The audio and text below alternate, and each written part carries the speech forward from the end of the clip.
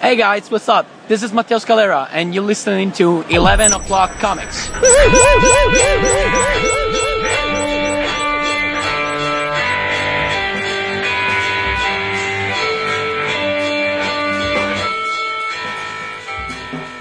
It's that time, people. Love that sound. And especially noteworthy sound tonight because it's pure joy. It is pure joy. Yeah, from our man. In case you didn't know. And you'll be able to hear this. It's our man Dap's birthday today. This is the second cast member who has had the birthday coincide with the recording day. Crazy. It's fun. It is. It makes the episode extra. I mean, every episode's special, but it makes it extra special because there's just a little bit more love. It's like the graham cracker stuff underneath the cheesecake. Mm-hmm. Right? Yes. And I checked my birthday's on a Sunday this year, so... Well, we can do an extra episode on that day. Right? Oh, hey, everybody. It's 11 O'Clock Comics, episode 758. And I am Vince B. You are Vince B. I am David A. Price. You're supposed to say, I'm the birthday boy, David A. Price. That's right. And I'm cloning myself tonight because while I'm recording this podcast, I'm also playing the NFL opening game because I'm Tom Brady.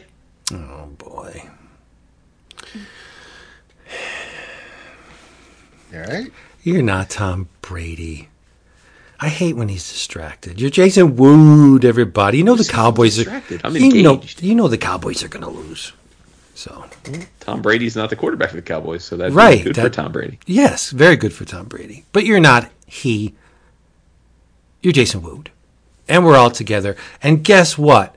Hoka, hoka, hey, the specials are up at Discount Comic Book Service, dcbservice.com. One more time, dcbservice.com. Get your books, get them fast, get them delivered right to your door for a fraction of what everybody else is paying. I selected 3, but this month there was a goodly number. I could have selected many more than 3, but I limited it to 3. First up, from Aftershock, it's Croak, number 1, written by Paul Tobin, art by Andy McDonald. Here's the rub. I love the sound of this book, so I ordered it. 7 years ago, an attempt to weaponize dreams resulted in holes being punched through the world we know and into the world of dreams. Nightmarish creatures now stalk the land, sprouting from and killing anyone unlucky enough to dream. The only way to save the world is for certain people to have their dreams come true, which is how Risa Harumi finds herself not only fighting monsters, but forced to finding true love. Monsters and modern dating. It feels like a nightmare either way, and the only help Risa has is a friendly-ish monster named Croak and her preteen daughter, Machi, period. From Paul Tobin, who wrote Bunny Mask, which is really good, by the way, and Andy McDonald, who did I Breathed a Body, Multiple Man, comes a unique story of one woman's quest to save the world if only she could learn the difference between love and monsters. It's a very fine line. Cover price on this is $4.99, and I guess I'm in error in my assumptions that the $4.99 Aftershock books go down to $3.99 after the first issue because I'm still paying $4.99 for some books, but whatever. So $4.99 cover price. You can has it for half of that. That's $2.49. Meanwhile, over at Image, we got Girl Scouts, Stone Ghost number 1 of 6, written, the whole shebang is by Jim Mahfood. This is superstar artist and comics making weirdo Jim Mahfood returns to his creator-owned Girl Scouts universe for a brand new 6-issue miniseries. Join Dio, Turtleneck Jones, and Gordy as they face off against the sinister and unpredictable evil of the Teeth. Hilarious, over-the-top psychedelic adventure will ensue, you guys.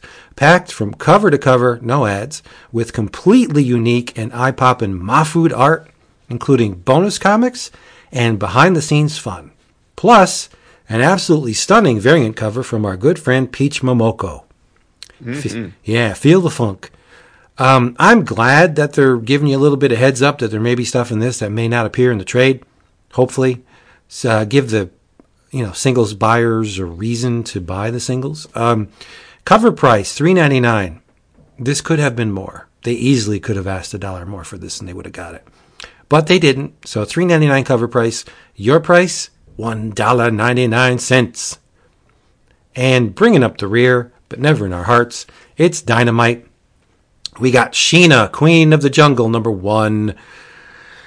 The Queen of the Jungle returns, featuring an all-star creative team and the most amazing roster of cover artists this side of the jungle. Is that really a selling point? Multiple cover artists? I don't know. The thrilling adventure combines the classic elements of the legendary character along with a modern sensibility that will make it the perfect debut for fans new and old. And look at those covers. Linsner, Perillo, Besh, Soydam, Cohen, Mooney, Cosplay. Sheena is recruited, that's being kind, she's kind of forced to go, to enter the Biodome, an amazing synthesis of nature and machine, where something has gone terribly wrong. Outside the dome, she's faced with human trickery and deceit. Inside the dome, she faces the deadly jungle and a fast, murdering mystery. It's written by Stephen Mooney, with art by Jethro Morales. Whole bunch of cover artists that I just named. $3.99 cover price. Your price? $1.99. DCBService.com doesn't mind late orders. And if you have to add something to your order, you can do it up to a certain time. If the order's passed, you send them a message and they'll be glad to add it to your order anyway. And you get your books delivered right to your front door. It is amazingly easy. Just go there. DCBService.com. And you get your previews for next to nothing. We always forget to mention that. I forget to mention that. But you get the previews, the DC Connect and the Marvel previews for pennies. It's so wonderful to have a paper version of Connect again. Love it. Well, that's a matter of perspective. I'm glad. Yeah, because I immediately just go to the end, look at the trades offered, and that's it. I don't order any DC singles. I mean, it is the Batman catalog this month. Oh, yeah. I mean, usually most months, but I mean, it is overly Bat-Universe. I made that point in my previous video. I counted there.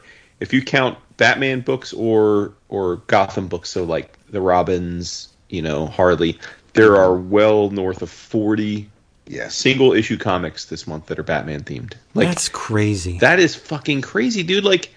And I went on a rant about it because it's listen.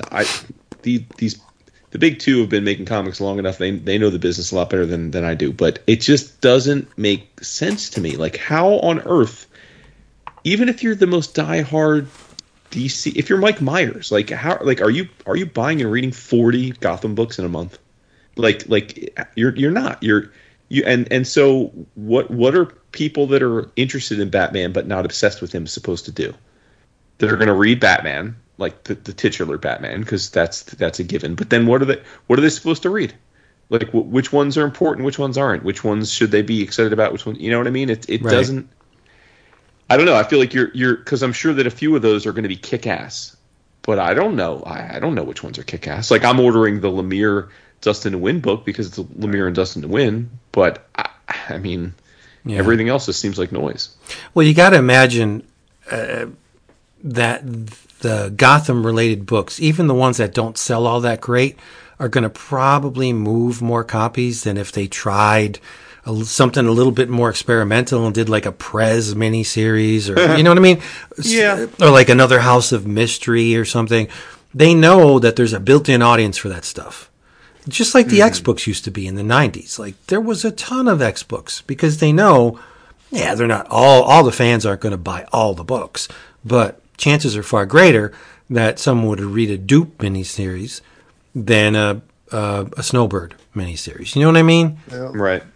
They'll all be collected, and they'll look great on the bookshelves at Barnes and Noble, and people who feel like buying something that they hadn't checked out before.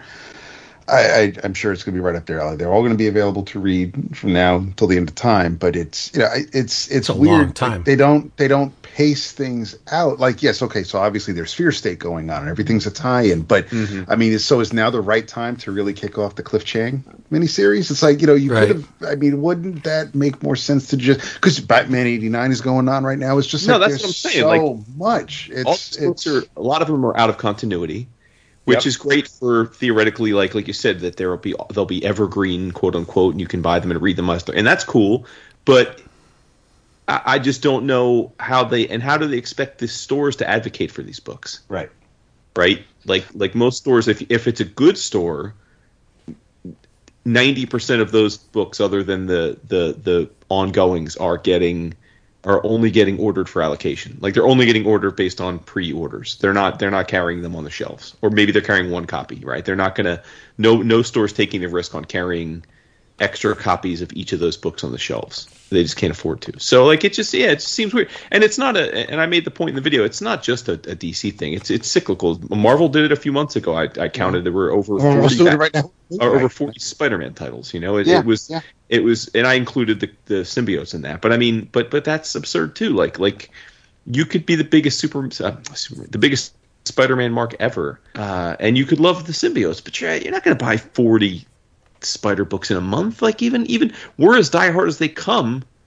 It's just not going to happen. You know, like, right. I just we say this all the time. I mean, if you give me 3 to 5 Batman books, you know, 2 or 3 Superman books, 2 or 3 Spider-Man, if you just give me those every month, if you give it a few months, people are just going to accept that those are the hot books. Like, those are the books that matter for those characters, and everybody's going to buy them and read them. Like, but you know, it is what it is. Like you said, they clearly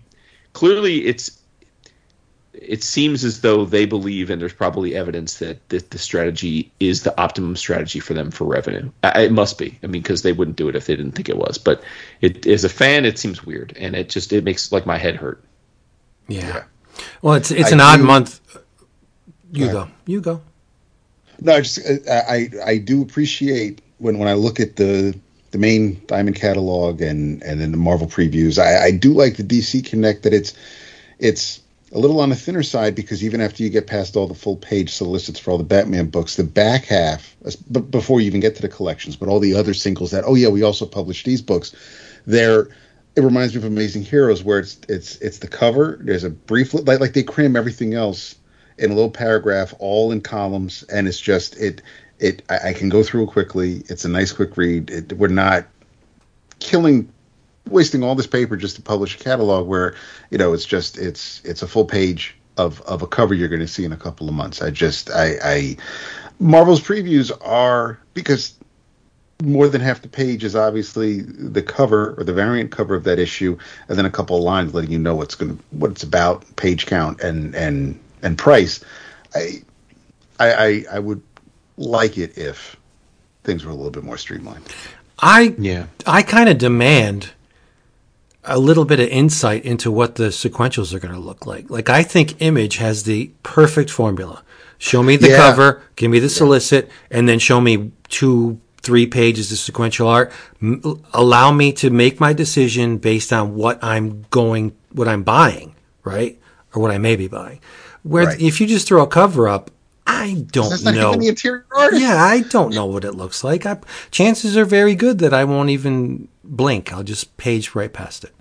What I like about the Image previews is that for the they're smart about it in some cases, where they'll take, because it is a larger catalog, they'll take 4 pages and throw it on one page. You just, and that's great for the previous videos, because then if I just take that page to put it on the screen, I'm not like killing people with a bunch of images. Here's the one page, but it's Image, did you Image does it well. Speaking of Image, did you see that series that Tyler Boss is working on, that you can get a vinyl record with I did. And I'm just like, it's the same crew as it's the two. I know, right? And I'm like, you know, you're roping me in with that vinyl, but I don't know. I think I'm going to get it for vinyl. Yeah. But like I said, it's a weird month for me because a lot of miniseries are coming to their end. Like I have a lot of 5 of 5s and 6 of 6s on my list this month. So I'm trying a bunch of different stuff from different publishers just to fill in those holes, Sure. Yeah, why not? But anyway, we have libations to talk about because we are toasting our very good brother. We love him so much. Mr. David A. Price, it's his birthday. And in honor of his birthday, I am drinking 19 Crimes. Not the 19 Crimes I had last week. This is a new bottle of the one with Snoop Dogg on it, or no? It's this one is red, but it's not 2017. I think this is 2018. So, okay, yeah, nice. Well, I too am having a cocktail in our birthday boy's honor, and I wanted to keep it all EOC. So, shout out to longtime friend of the show, Larry Bishop, who a few months ago sent me a metric ton of alcoholic seltzers that he sent me because he knew that I hadn't, I gave up the gluten and stuff, so I haven't had beer since January. So he sent me a bunch of awesome, like, craft local brew, microbrew seltzers that were gluten-free, and I thought that was very thoughtful. And I am drinking a couple of those tonight.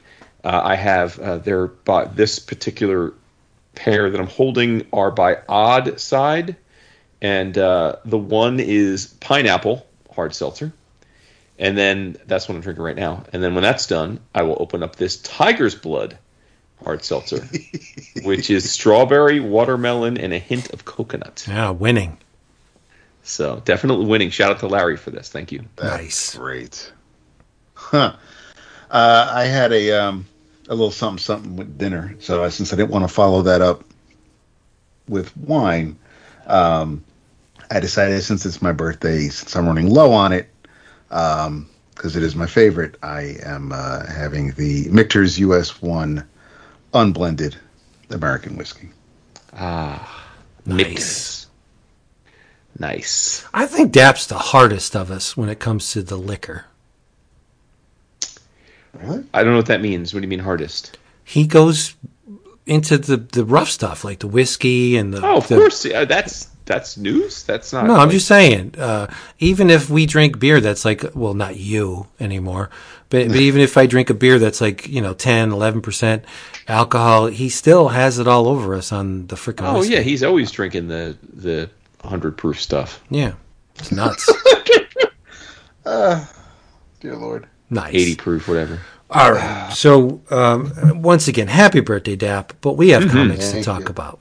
And that's what we're going to do. And since Joaquim here was was a little bit tardy, a lot bit tardy, because he didn't appear on the last episode, he has to get down with some science here. Wait, explain the Joaquim to me, though. I just came out of my mouth.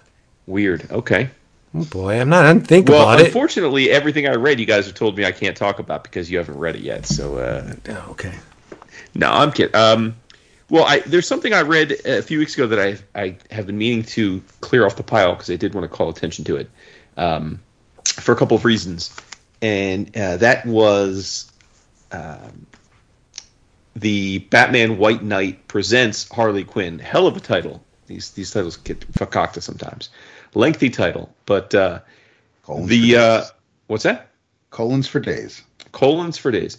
This was the third volume in the, I guess, White Knight verse now. Like it's a thing. I guess it's officially a thing now. There's 3 volumes, but it's this is DC Black Label, but this is a continuation of the Batman world that Sean Murphy basically is the showrunner for. He wrote the first 2 volumes of the Batman White Knight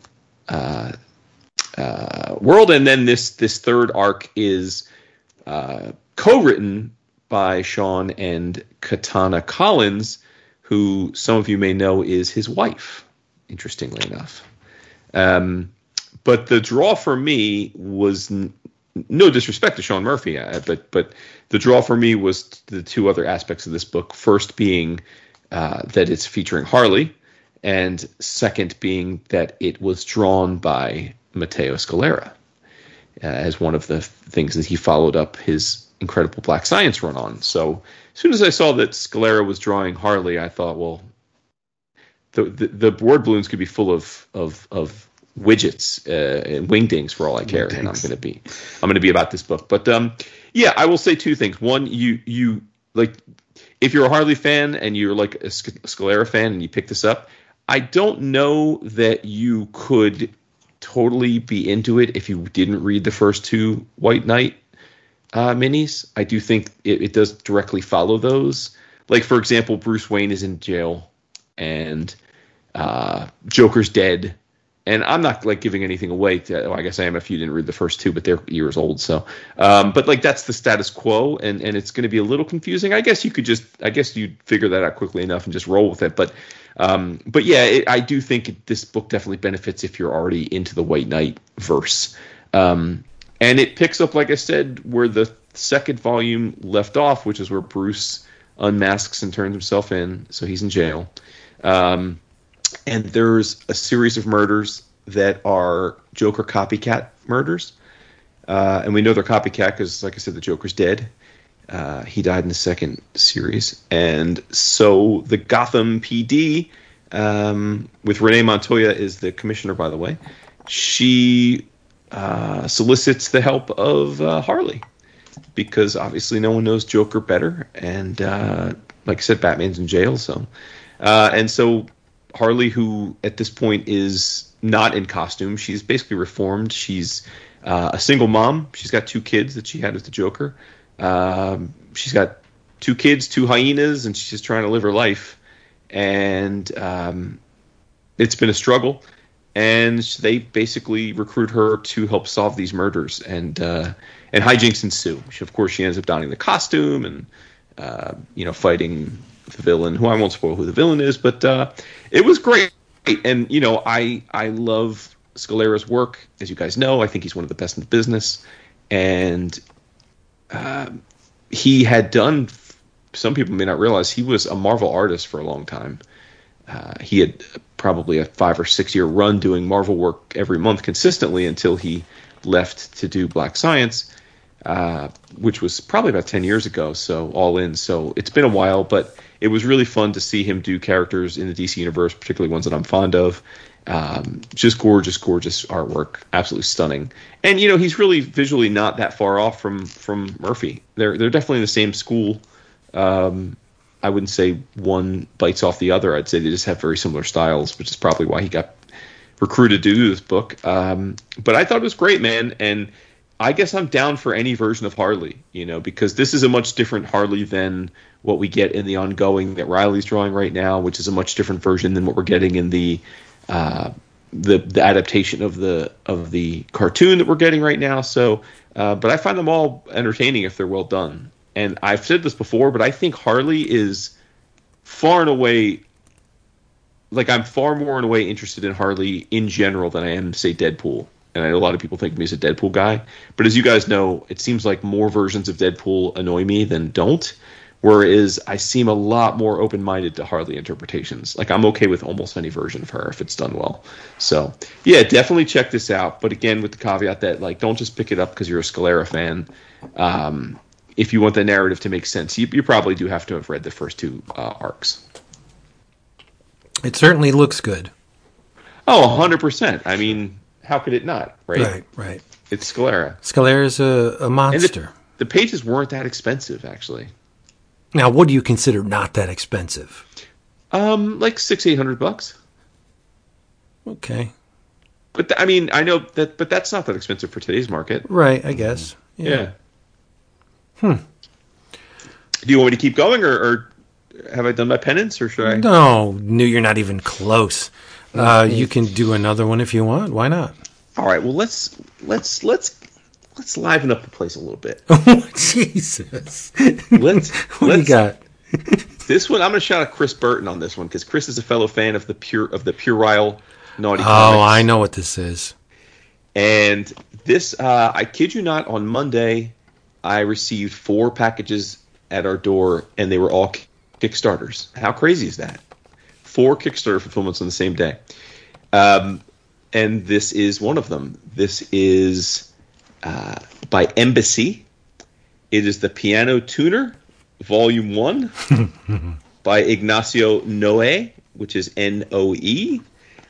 Vince is giggling. We have spoken about Mr. Noé before on the show. He's a pig. He is an Argentinian artist who has spent... it's kind of weird because he spent the majority of his career drawing porn comics and drawing children's books. So, like, it's a little... I think the two go very well together. No doubt. It is a little odd, though. Like, if you go to his website, you see, like... you see the bibliography of his work, and it's like picture books for kids and then hardcore porn comics. But either way, I have never read his children's books, but I am quite intimately familiar with his erotica. Good choice of words. Well, yeah. Most of his stuff, he's been doing erotica for, I think, close to 30 years. It's been published in different... not in English. It's been published in. There's a bunch of stuff in Spanish. There's a bunch of stuff in French. Bande dessinée. We talked, I don't know, a year or two, maybe 3 years ago. We talked about a couple of his that I had picked up through an eBay auction, and I know you had read some of them, Vince. And we talked about him and how naughty he is. They were English translations. I think maybe NBM did a few years ago. But Embassy's a new publisher. They've put out two books, this and something else, both kickstarted. I believe there are plans to do more of Noé's stuff, which is awesome. But look, this is puerile, ridiculous, erotic comics. The premise, it's like a bad 70s porn movie.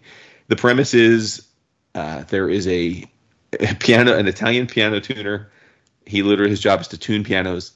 And he's like, he's like the pizza delivery guy in Loverboy. He is called to homes or museums or estates to fix up pianos, and it just so happens that every time he's going to a place to tune a piano, there is some ridiculously vivacious woman or women who are desperate to get laid by him, and he ends up, rather than tuning the piano, having very, very explicit sex with one or more beautifully buxom women, and that's what the book is. It's a bunch of chapters. Each one is an anecdote of different stories, and like any good porn, there's like a loose plot, but the plot is really not that important. It's really not. Like, it is just a means to an end.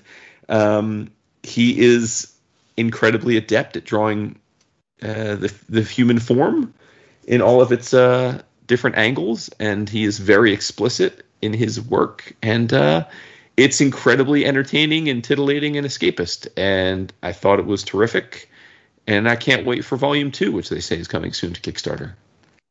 But this is one you hide from the women and children. You don't keep this one in your bed nightstand under the Bible. This isn't so. But it's awesome. It was great. It was super fun and sexy, and I just I love a well done bit of erotica, and Well, who doesn't? You can't find a complete image of the cover of this online, which is odd. It's all cropped Kickstarter promo size. I can't find anything. Oh, interesting. Yeah. I found a page for our people to peruse as they tab through the gallery accompanying this episode, but maybe it's a good thing, because any page that I would find from this, other than the pretty, all ages one that I did find, would probably be, a little bit too explicit for our gallery. But I can't find a complete representation of the cover. Strange. Right. Yeah. But again, this man can draw. That pinup book was like, woof. Crazy. Oh yeah. Ridiculous. No, I mean, he's, he definitely has a Chaykin vibe to him. Mm-hmm. Right? Like, it's a little smoother. Yeah, I'll give him that. Than Chaykin, but like, and I probably, but the face is very much like him. The explicit nature of, Chaykin's obviously done some very, very naughty comics. You want some of this? So it was terrific, and I know plenty of our EOC family backed this Kickstarter, so nice. Yeah. It certainly does look good too. I say that all the time. I don't know if you can get. I should have looked this up. I don't know if you can get this elsewhere. Like, this isn't something you're going to buy on Amazon. I don't think so. Yeah. Again, I looked at the embassy site, and it's just now shipping. Thank you for making. I know. Yeah, they don't have any. Yep, they don't have any fulfillment out there. So it's crazy, but it pays to be in the Kickstarter, right? That's right. You guys know this was a little bit of a rough week, probably a rough 10 days for me. So I'm all about the comfort with these books tonight. Not a whole lot of heavy lifting, just speaking to my heart. So I was compelled to read The Army of Darkness, 1979, number 1. Written by Rodney Barnes, with art by Tom Garcia, color by Dene Ribeiro. And, of course, when I say Army of Darkness, you immediately think, well, the Sam Raimi movies, right? Evil Dead, Ash, the whole Boomstick, Hail to the King. You'd be right. That's exactly what this book is. But you may be wondering why it's titled The Army of Darkness 1979. If you know your Raimi classic trilogy, Evil Dead came out in 81. Evil Dead 2 came out in 87, and Army of Darkness came out in 1992. So where are they getting this 1979? How does this factor? Well, this book is literally a combination of Army of Darkness with Walter Hill's 1979 classic, The Warriors. Wow. So if you're a fan of The Warriors, and who's not, really? Who isn't? This is going to be right up your proverbial alley. It takes place, it starts off in 1979, New York City, and there's a rumble in the Bronx. All of the gangs are warring for dominance, right? Again, very much in the spirit of the movie. You got a bunch of gangs, each with their own theme, right? They're all at each other's throats, hoping to win the streets. You have the half-deads, and this may elicit some chuckles, but their leader's name is Fibia, and he has a little brother named Tibia. And there's also a girl among the half-dead called Lilith. Of course there is, right? You got a group called the Dominoes, who are led by a man. Oh, now you're talking. Well, right. Led by a man named Ace. But the problematic group, and there are newcomers on the scene, they're called the Warlocks, right? And they got a leader named Bishop. And he walks into this altercation between gangs, and he's like, you guys are all going to be serving me soon. And he's clutching a book in his hand. It's like, what is this? Turns out it's not just any book. It's the Necronomicon Ex Mortis. It's the Book of the Dead, right? And he waves his hand, and gang members are somehow separated from their flesh. They're stripped to the bone. Then it flashes forward to the present day. This is another really silly, stupid take. Ash is in Washington State, and he's applying for a job at Richardson Lumber as a lumberjack. And, the boss is like, you got your own tools? And Ash is like, do I got my own tools? Whatever. And he's showing the boss what he's got, cutting down a tree. And wouldn't you know it, one of them there pesky portals opens up. And Ash is sucked in. And where does it spit him out? Well, you can write it. The story writes itself. New York City, 1979. Smack dab in the middle of the gang war. Fibula and the half-deads, they see Ash come out of the portal. And having seen what they just saw with the Warlocks, they think Ash is one of the Warlocks, right? Magic is afoot. What's going on? They capture him and they truss him up. And Ash tries to convince them otherwise. Phoebe is torturing him, threatening him with his own chainsaw. And right before he can hurt our man Ash, a wave of deadites pours into the room. And it pushes, the deadites push many of the half-deads way past the halfway mark, let's just say, right?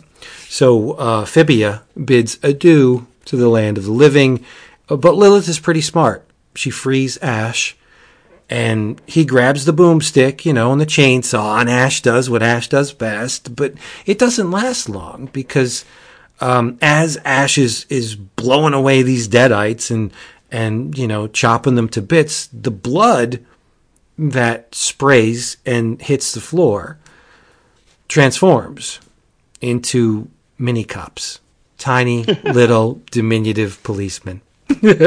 And they swarm old Ash, and then the issue ends in a cliffhanger.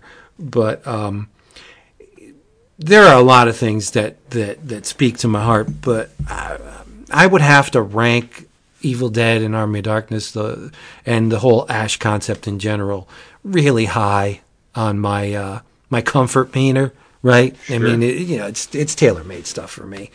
But I thought this comic was great. The art, again, was wonderful. Tom Garcia, it's certainly more. I'm not going to go there. It was great because he captured Ash without having to resort to stock photography and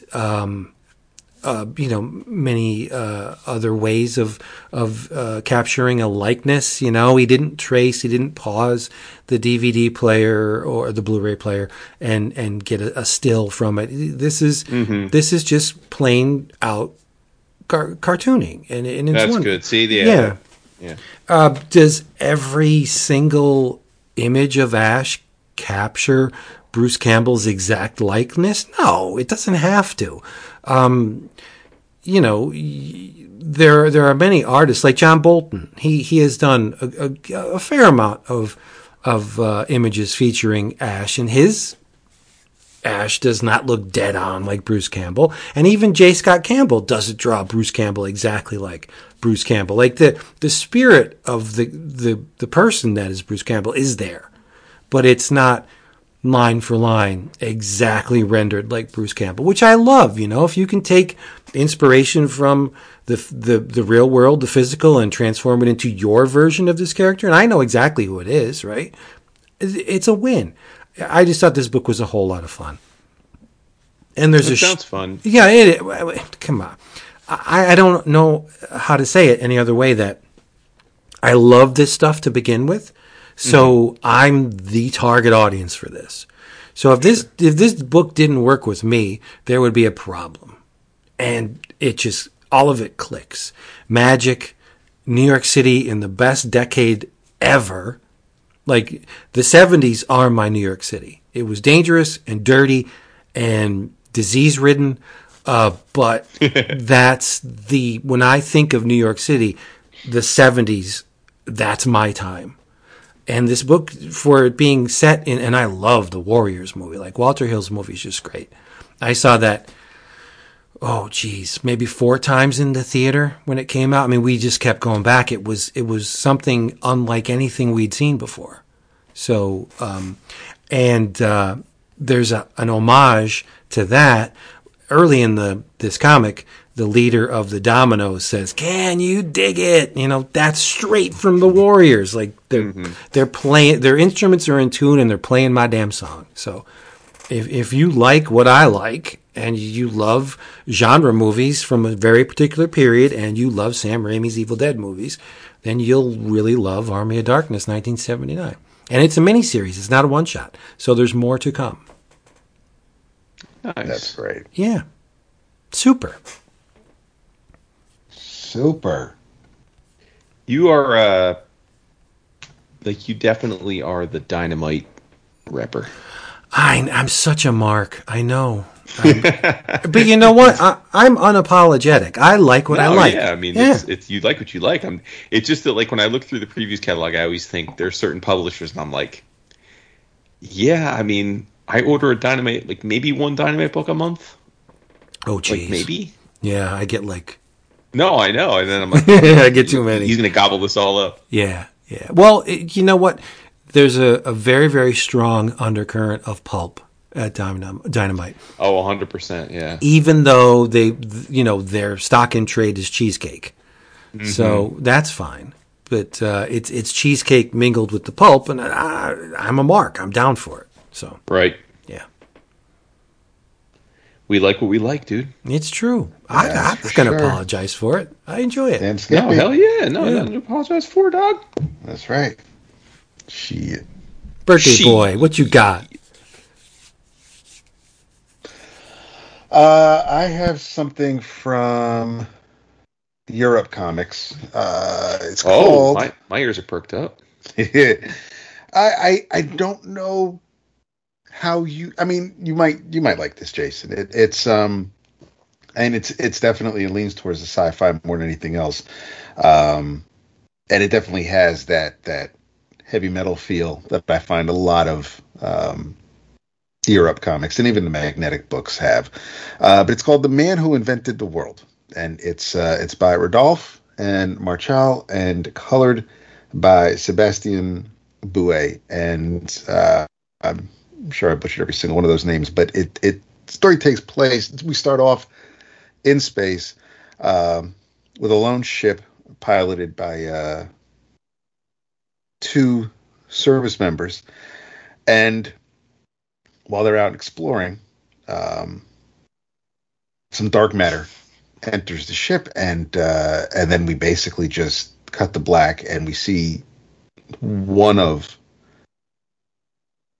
the members of the ship waking up from a nightmare, and we find out this is Captain John Bowman, and shortly after his introduction, we meet Lieutenant Charlene Barrymore, who goes by Charlie. And this takes place in the future, obviously, but not so far in the future where it's a complete dystopia or utopia. There's still wars, although this time we're kind of fighting wars. It's not quite Starship Troopers, but we are fighting alien menaces or alien races that seem to want to take over Earth. So instead of just fighting all the wars on land, we've taken it to space. But what kind of hooked me on early on is that we're all kind of we're when we meet Lieutenant Barrymore, she's arriving on in a bay on an artificial island known as DAC 3, and it's basically designed.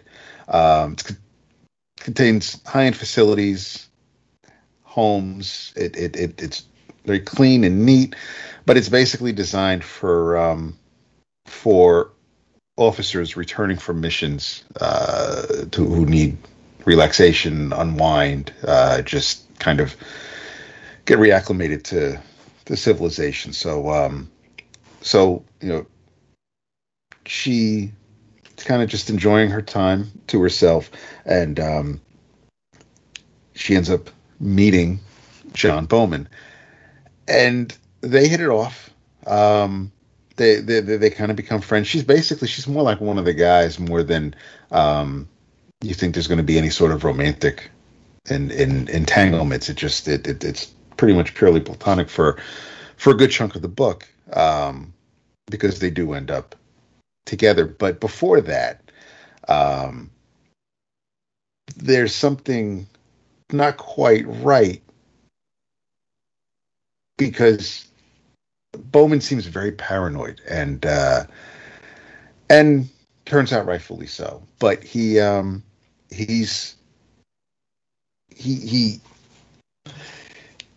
not sure really if he can trust Charlie,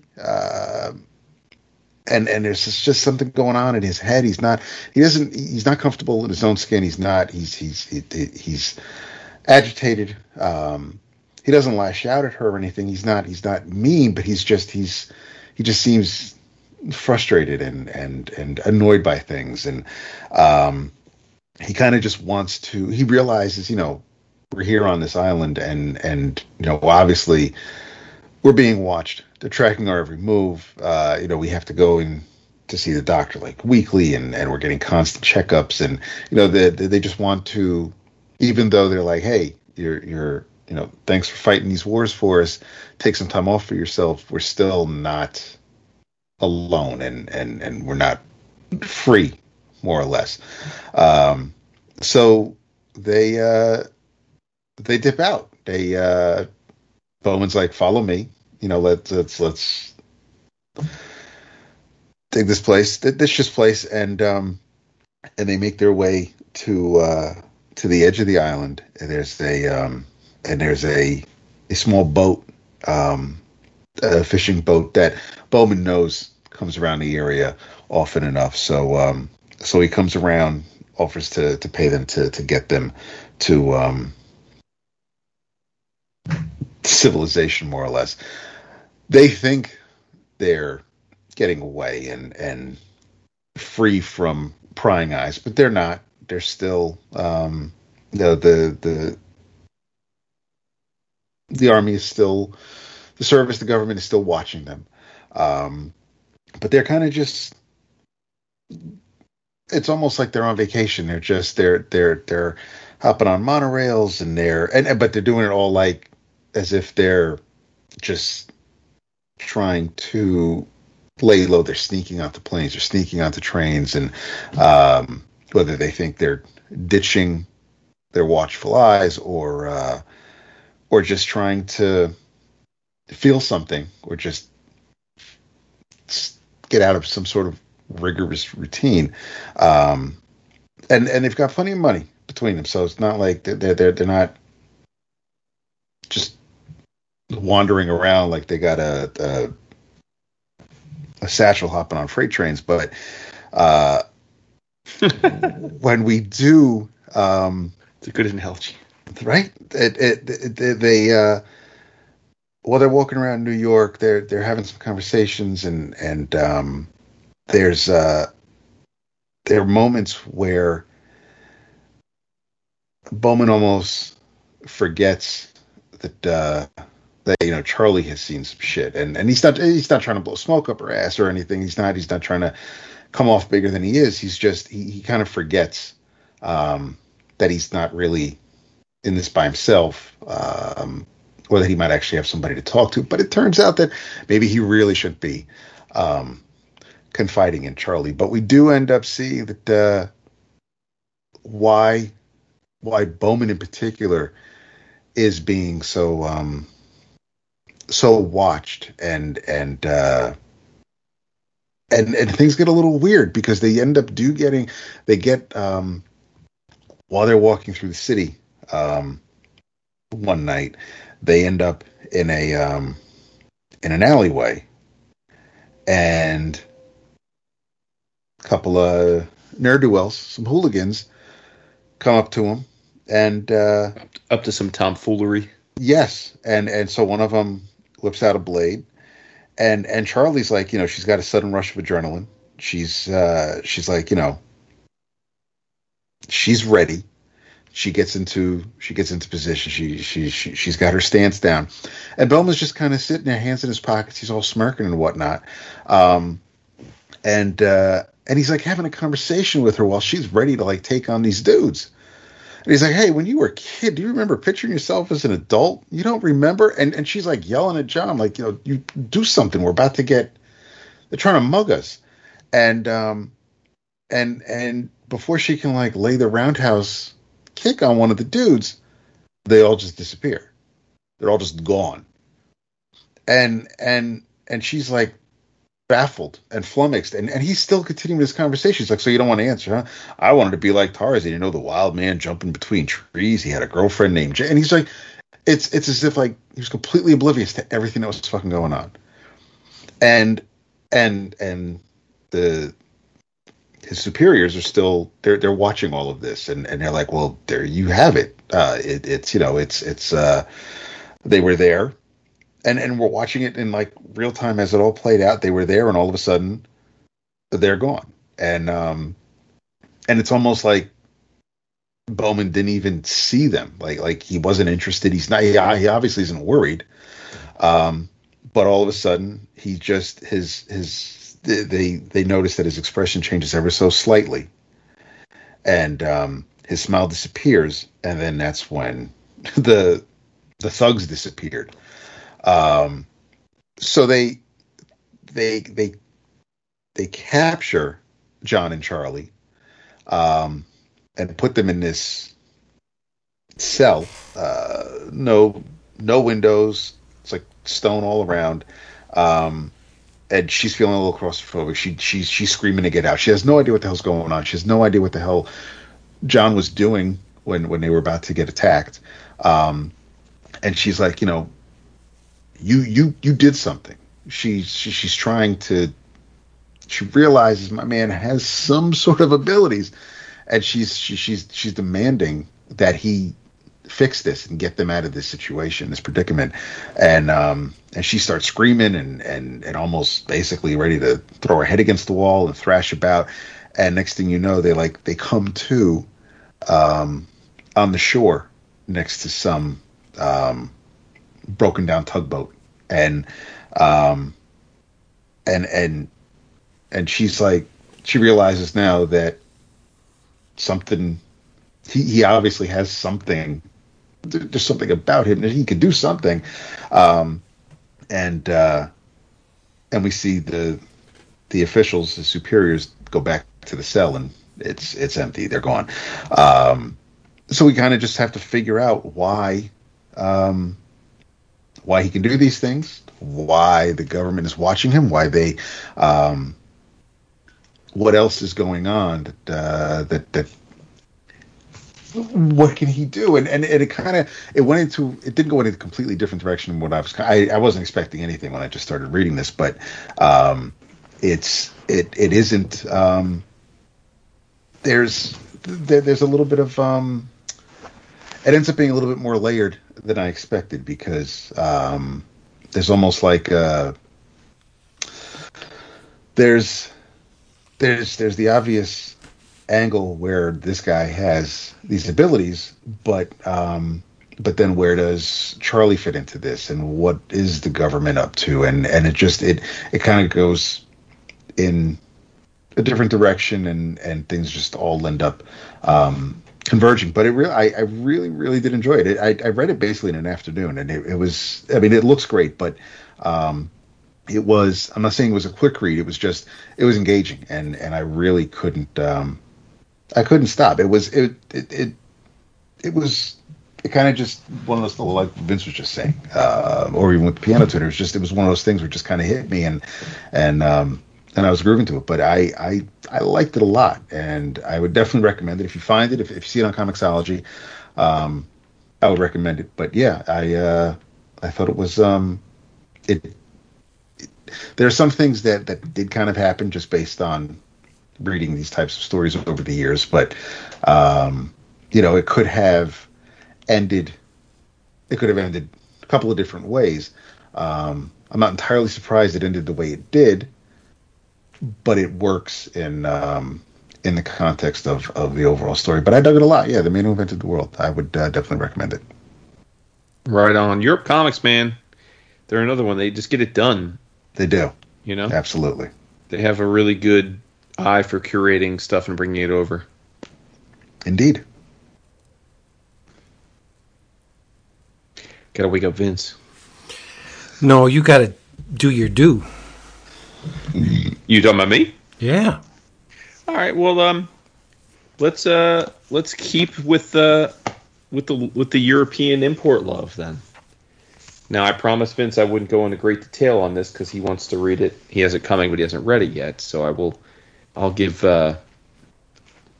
high level praise for this, which is cool. The latest by Mr. Tony Sandoval. It is 1,000 Storms, brought over, as most of his stuff is, by Magnetic. This was originally published in France in 2018, but Magnetic always translates Tony's stuff and kindly gives it to us in a beautiful hardcover package. This is, in a nutshell, Tony taking a stab at telling a story about Ilyana Rasputin, in my opinion. There's a little... she's just she's just pubescent, and I bring that up because in the book she addresses the fact that she suddenly got breasts. So she's teenage girl. Her name is Lisa. She's a loner, basically. If you're familiar with Sandoval's art style, she's typical of that. I mean, she's extremely skinny with kind of an oversized head, small nose. He's a type. She's very pale. Does this tie into Water Snakes at all, or is it a completely different story, different universe, different? No, no, it's separate. Okay. Yeah. And Lisa is she's a loner. She collects, she's a collector. She likes to collect trinkets, things like that. And she comes across a helmet. It looks like a Viking helmet. And she puts it on, and then it imbues her with an ability to see things and go places. And again, I'm staying kind of vague because I don't want to blow up Vince's spot, but yeah, like the Illyana Rasputin angle is that basically this girl is Hellspawn, and she just the way I like them. Yeah, she's a teenage girl who's got a crush on boy at her school and wants to make friends, but is shy and like living a relatively normal life. Her mother, she lives with her godmother, which I wonder if it's like a translation thing, because it's almost more like a foster mom. But they call her godmother in the translation, so I'm gonna go with that because that's what they say. But it's not really like that, right? Like we don't really have it in our world. Is like godparents aren't necessarily the ones that like take you in if you're orphaned. Maybe they are. I don't think of them that way. My godparents certainly wouldn't have been the ones that took me in if my parents died. But well, they're supposed to. I guess okay. So in Italian families. Okay, so maybe that is intentional. But whatever. She's living with her godmother, who appears to be a single woman on her own right, and her godmother's son. So like her adopted brother, who's kind of an annoying, a little bit younger, annoying, and he hates her. He is convinced that Lisa is a witch, and he tries to elicit support from other students to like catch her doing witchcraft and punish her and that sort of thing. And the thing about a Sandoval book is he always skews towards the fantastical and the mystical, and his art style is haunting and ethereal. Yeah. It's such a distinctive style that you probably either love it or hate it. I love it. I think we all love it. And this book is, like I said, it's in a lot of ways it's a story of it's a coming of age story, but it's one with a demonic twist. There are demons in this book, Hellspawn, and then the thing I'll really give him credit for, and again I'm going to be vague here, is the way that it ends is totally unexpected. Like I did not expect the book to end the way it did, and anytime a book ends in a way that you don't see coming, I give huge credit to, because if you've read as much fiction and as much comic as we all have, like you feel like you've kind of read it, seen it, done it all, and like more often than not, we're just entertained by a well done representation of something we're already familiar with, like tropes that we've already seen, but like, oh, that's a good version of that. So anytime you give me something that I didn't really see as following the trope or a bit unconventional, I'm all for it, and that's what we got here. And this just reiterates, like, Sandoval's just an absolute beast. I mean, Water Snakes and Doom Boy and A Glance Backward, like they're just all excellent, and he's just a consummate pro. And I love that Magnetic continues to bring his stuff over to us, non-multilingual people. Our damn Americans all, we assume everybody speaks English. It's nice that Magnetic caters to us. Truth. I also love that Magnetic gives us the same trade dress on all their books. Same size hardcovers with the rounded corners. I love that. Good. Yeah. Yeah. I mean, my comic room is a mess, but I do have visions of cleaning it up soon, and I'm very excited about having a whole shelf just full of the Magnetic books, all looking nice, pristine 100%. next to each other. Yeah. Yes. Well, guess what? What? We have a Magnetic-orama. Oh, Magnetic-orama! Holy shit! I don't know if I'm going to give mine as glowing a review as you gave yours. Oh, is it? Wait, because I read another Magnetic book that I didn't care for. I'm wondering if that's what you're about to talk about. We might have read the same one, Jason. Well, I'll just spill the old beans. This is called After the Fall. Oh no, that's not what I'm talking about. I do have that. Yeah, I have that. I have that on tap, but I haven't read it yet. But yeah, go ahead. Now you got to give me a little bit of a insight into Magnetic, because this is a single issue digital. Yes. It's named After the Fall #1, right? Yep. I remember this book being offered as a 1-volume Yeah. edition. They So do that's that. they do. So They're- they do piece it out. Yes. Okay. Yeah. All right. So it was written by Laurent. I'm going to guess it's Kayesi. Dude, Magnetic does us no favors with the names. I know, but it's illustrated by Juzin, so that's pretty damn easy. I'll start by saying it is exquisite. The art is absolutely captivating. It's gorgeous. I think it usually is with Magnetic. Yeah, and it's fully painted, very smooth tones. You don't get the roughness of a watercolor or the texture of an acrylic. These are very smooth progressions of color. Again, it's an easy mark to say, oh, this is something you would see in heavy metal, but it fits, right? And sometimes the easiest explanation is the best. And it looks, it probably is. It's a Euro import that was originally published as an album, but now I guess they chopped it into a single issue. It ends on a really strange note, but Jason will dig it because it's a post-apocalyptic tale.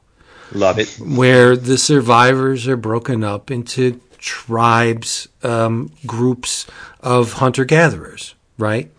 So it starts off with this young man named Rugier. And he's hunting, as they all are, but Rugier is used as the bait.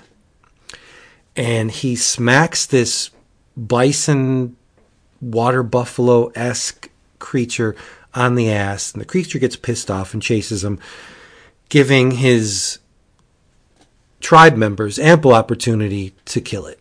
And so, successful day in the hunt, right? And they're all slapping him on the back and like, maybe there is use for you, youngster. And so it's an initiation of sorts into the tribe, right? So he gets back to where the rest of the tribe is. And there's a young lady named Giala, gorgeous young lady, red-haired woman, and obviously the object of Rugier's affections, right? And she's obviously attracted to him, but she's a bit hesitant to go beyond the friend zone. She has motherly instincts. She tends to the children of the other women as they do what they do, right? This other woman's named Firva, and Giala watches her child. But this is where the strange aspect of the book comes in. Like, Giala's fully clothed. Okay. But there are women walking through everyday life in this book, like topless. They're just walking around with their breasts hanging out. And they don't think anything about it. Like, Rugier's young-ish. He's a 20-something, as are all these characters in this first little bit of the book. And Firva's attractive, and she just comes into the scene and just, as God intended, and nobody bats an eye. And there are other characters in the book that they'll enter a frame, and they're from the waist up, they're nude. And I'm like, but then there are other characters that wear clothing. So I don't understand. Like, I guess it's just whatever makes you feel good in this post-apocalyptic world. But I'm guessing if you're hunter-gatherers, being topless is not going to be an asset. Right? You're If you hunting. ever watch Naked and Afraid, you can know that. Yeah, I've never seen it, but I've seen the commercials for it. So the tribe is enjoying the spoils of the hunt, right? But they're interrupted by invaders, and it's another tribe, but they're all men. And during the skirmish, we're told that lore has it that there's an evil pack of bastards that roam the land in search of women, and they use them, they abuse them, and they kill them. And it appears that this group of men are exactly that. Within this group, you have the leader. His name's Fowl, Fowel, but I guess the sound of the word very much applies, right? He's Fowl. And there's a character that's called Prophet. And Prophet walks around with headphones on, like big cups, big headphones. And apparently he talks through the gods through his headset. But now shit hits the fan. This band of men attacks the youngsters. People die. I won't say. People die. And during the skirmish, the Prophet loses his headphones because as they're attacking, this giant reptilian creature just starts chewing up people. And it's gorgeous to see. It's a beautiful rendition. Action-packed, very picturesque, very beautiful color palettes through the whole thing. So this creature just stomps in and he starts chewing up people.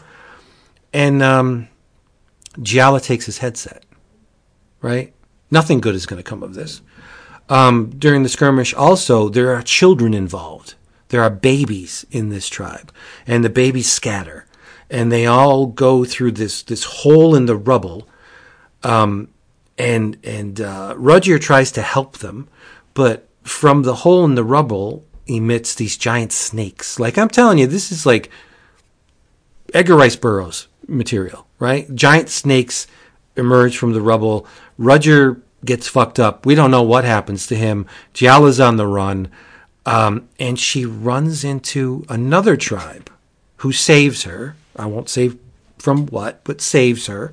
And this other tribe, they appear to have some kind of powers because they're not a uniform race of people. They're all over the place. One guy's gray and he has like the typical Star Trek nose head affectation, another one's a woman, Caucasian woman. You have one child in the group. Apparently it's the only child in the group. And the last page, it ends with Giala meeting these people, and it's like, well, tell us about yourself. And that's it. That's how it ends. But I can't say I didn't enjoy it, because I obviously did, or I wouldn't be talking about it. The art, as I said, is just jaw-droppingly gorgeous. But in terms of having read a bunch of this post-apocalyptic stuff before, is it anything different than from the stuff I've read previously? I don't know. Mm-hmm. In case of the art, yes, it is, because I this level of visuals is very much appreciated. I think it's just an absolute. It's rapturous to see this art. That's how polished and pristine it is. I loved the art a lot. But the story, kind of run of the mill. As to where the rest of the book goes, this is, like I said, I didn't read the full volume. I read a mere chapter of the full volume, so maybe the story gets a lot better. I don't know. I would like to know what happens with Giala and the Prophet's headset. Like, who's he talking to? What is this God? Where is the power to? I think we just listening to Snoop Dogg. Yeah, maybe. Where's the power that makes this headset spring to life coming from? I don't know. Question marks. But I'm intrigued, which means I'm going to have to check out the one volume, because this single issue has done nothing but left me wanting more. Right? So I guess that's a success on the part of Magnetic, right? But I mean, if you do a little, you could see images from this in the gallery. If you do just a little search for After the Fall, Juzin, you'll see the art, and it's impeccable. It's very nicely done. So very sexy, even when it shouldn't be, right? Yeah. So I thought it was very good, with reservations. Like, I need to see the rest of the story.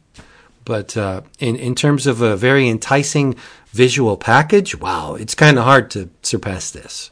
So Okay. yeah. Yeah, I mean, I get pretty much everything Magnetic does, I think. I mean, they do a couple like children's stuff that I don't get, but like anything that's intended for adults, I feel like I get, and I like to love almost all of it, and that's why I have to say, like, I was stunned this week when I read a Magnetic book that I didn't care for. And it's actually an oversized collection too. So like the packaging is gorgeous. And I don't know, Dap, if you had said you might have read the same thing, but I'm talking about Monolith. Yep. Yeah, and I don't remember if this was a Kickstarter or if I ordered it for previews. I don't remember. I don't think it was. I just remember seeing it in previews. Yeah. And it's a visually stunning cinematic suspense thriller illustrated by art designer LRNZ, I guess Lorenz, and written by Roberto Recchioni and Mauro Uzio.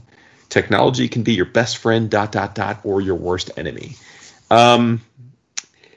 Listen, I am not generally a fan of, like, I'm not a car guy. You know, I'm not. I've never been the kind of guy that wants to look under the hood, or talk about how many horsepower an engine has, or what kind of exhaust it has. Like, I mean, I appreciate the Fast and Furious movies because they're fun, but like, I've never been like, I don't know, I'm just not a car guy. You know, it doesn't appeal to me.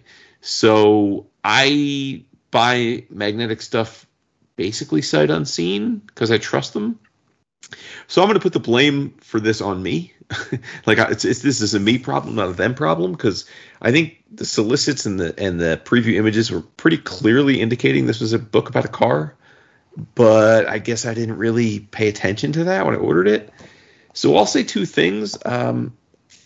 LRNZ, well, I'm going to say Lorenz. I don't know if that's the way he wants it to be said. Clearly a talented creator, but the work is computer generated. It's not traditionally drawn, and it looks computer generated. It looks to me like those 90s CGI cartoons before they figured out how to make smoothing and rendering, you know, and shading.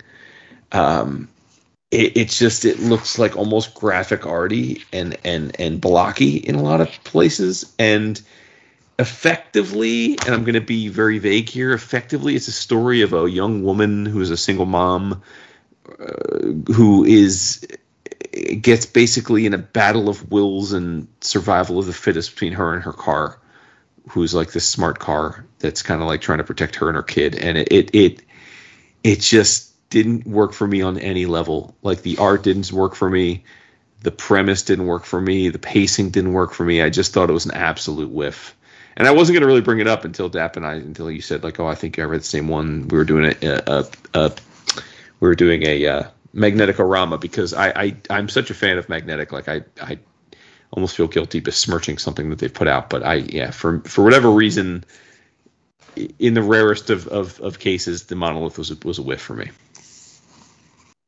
What did you think of it, Birthday Boy? Yeah, I really can't argue anything there. I feel like it went on way too long.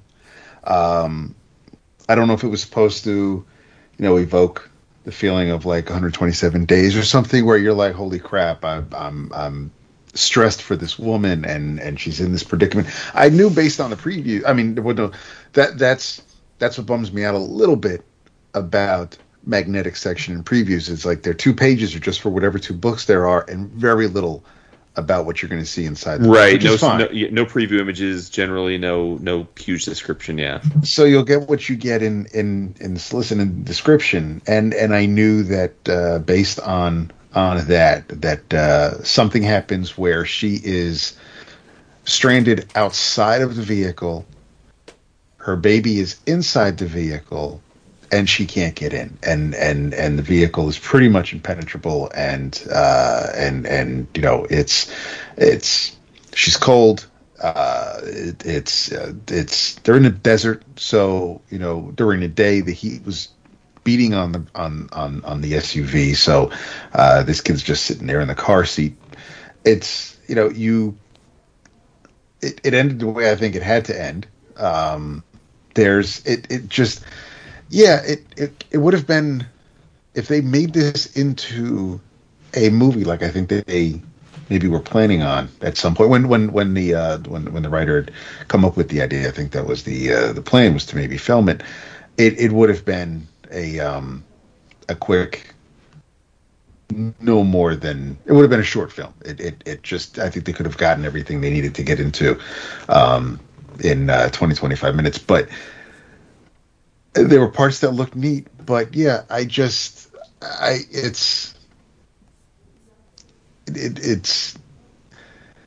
it looks cool in spots, but yeah, and there. Listen, even A Whiff of Magnetic is still looks better than some other publishers' books, and I'm not going to compare this Magnetic book to others that I've enjoyed, but it kind of stands out like a sore thumb when we're so used to getting such good stuff from the publisher. That something like this comes out and it's like, oh, all right, well, I mean, they can't all be home runs, and it's. I think the idea, the germ of the idea, could be neat. I just think the execution may have just for me the execution just fell a little flat. But I'm looking forward to. I mean, if they want, I'm not writing them off if Lorenz and if they come up with another story, if there's another Magnetic book on the horizon by these creators, I'm curious. But I think the idea behind this particular story didn't exactly knock me over. Mm-hmm. Now, see, I think you're doing the book a tad disservice by saying it's digital. I'm looking at these pages, and there's drawing going on here. There's real, honestly. There are some, yes. She gets bit by a snake, and she hallucinates, and there's a part of the book that's drawn traditionally that's totally different art style. Well, no, I don't exactly mean that. I mean even the panels that look digital. There's honest to God drawing going on with. I mean, to me, I think the approach here is not too far removed from Acuna. I mean, they still especially in the way this Lorenz renders faces. I could see that. I mean, I'm not the biggest Acuna fan either, so no, I kind of love him. I'm not hating what I see on these pages, but like I said, I haven't read it, but I think the visual. The piano tuner left me turgid. This left me liptic. Yeah, I kind of like the look of this thing. I there are scenes where she's having her little fever dreams and her nightmares, and she's wandering through naked, and there are some pages that look fantastic. Like I said, if Lorenz comes out with something else, I'm open to checking it out. But I think also the characters here, this Andra is not somebody I'm rooting for. I just there's just there's certain things about, and her husband is overbearing, overprotective, and she's but like justifiably so though. Yes, yeah. Because she's a recovering addict, and so there's just she's not a nice person, so you're kind of not really, oh man, I really hope she saves this kid and they make it through. And it's like at no point was I like, there are parts where I'm just like, I feel bad for this kid because he doesn't deserve it. But I mean, she kind of, I'm not crying any tears for her. Yeah, I'm not trying to make you recant, but I'm looking at one page. No, I'm on this one single page that I'm looking at. The range of emotions goes from nonplussed to determined to borderline insane to quizzical. And I'm like, that's not easy to pull off. Regardless of the medium or the media with which he's working. I mean, there's still a human behind this thing. Whether or not it looks processed to you, I can't speak to that. But to me, it just looks very painterly, right? Well, look, I mean, humans made Transformers Beast Wars too, but I don't like the look of it. I mean, it's like humans make digital art, but I don't. Yeah, I wouldn't be 100%. I mean, yes, some of this stuff is digital, but I wouldn't be 100% sure that all of this is digital. I don't know. It might not be. I'm just saying what it looked like to me. It looked like Right. like a CG like a 90s CGI cartoon, which I just don't. There's a lot of high chroma color in here, which may lend itself to yeah. digital. Yeah, I get that. But no, I think it looks pretty cool. Whatever. I'll give you my copy when you come over next month. It's creeping up, right? Soon enough. It's going to be is. glorious. Yeah, well, Dude, I know that they are definitely hurting for Artist Alley people. really?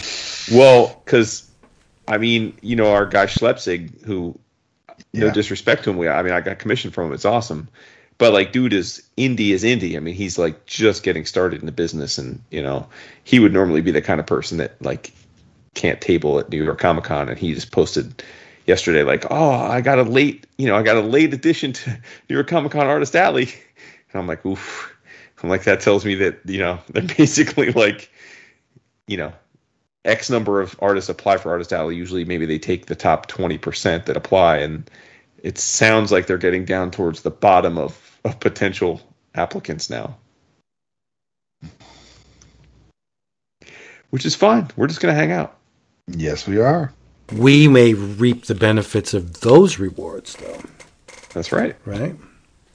So that's great. I'm all for being exposed to artists that I've never seen because of the rigid entrance, requirements. So great, yeah, throw them at me. I'll buy their shit. Why not? Word up. Yeah. Dap, look whose turn it is. Whose? It's yours. Oh man. Well, I'm not going to talk about this because I didn't love it, even though it was on Jason's list of best thing he read that week. What was that? I'll mention it later. Okay. It won't be my new travels, but I'll mention it later. Huh. But I did catch up on I'm making my way through everything that Milestone has put out to date. So I caught up on Static Season 1, the first 3 issues. I'm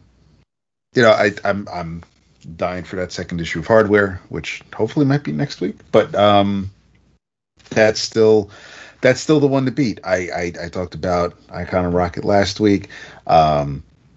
Static, it's still Virgil Hawkins, kid who loves his family and the family loves him, high school student, and this one kind of mostly ties into the Milestone Returns Infinite Edition that we got half of digitally last year.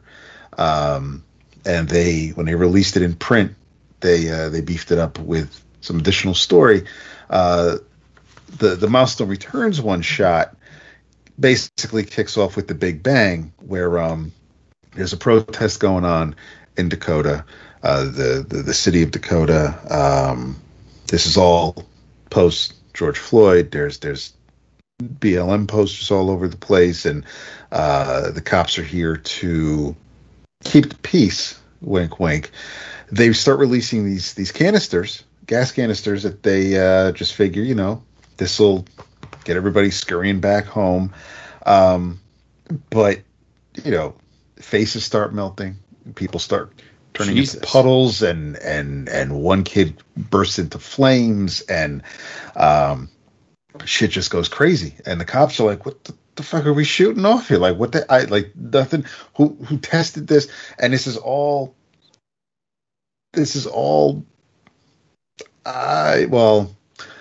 I believe it's orchestrated by Edwin Alva, who, of course, is the mentor of Curtis Metcalf, who is Hardware.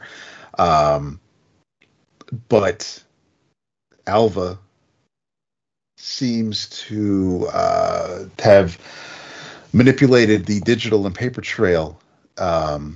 He's basically going to put all this blame on Curtis. That this was Curtis's experiment. These were his designs. I'm not sure why they went out untested.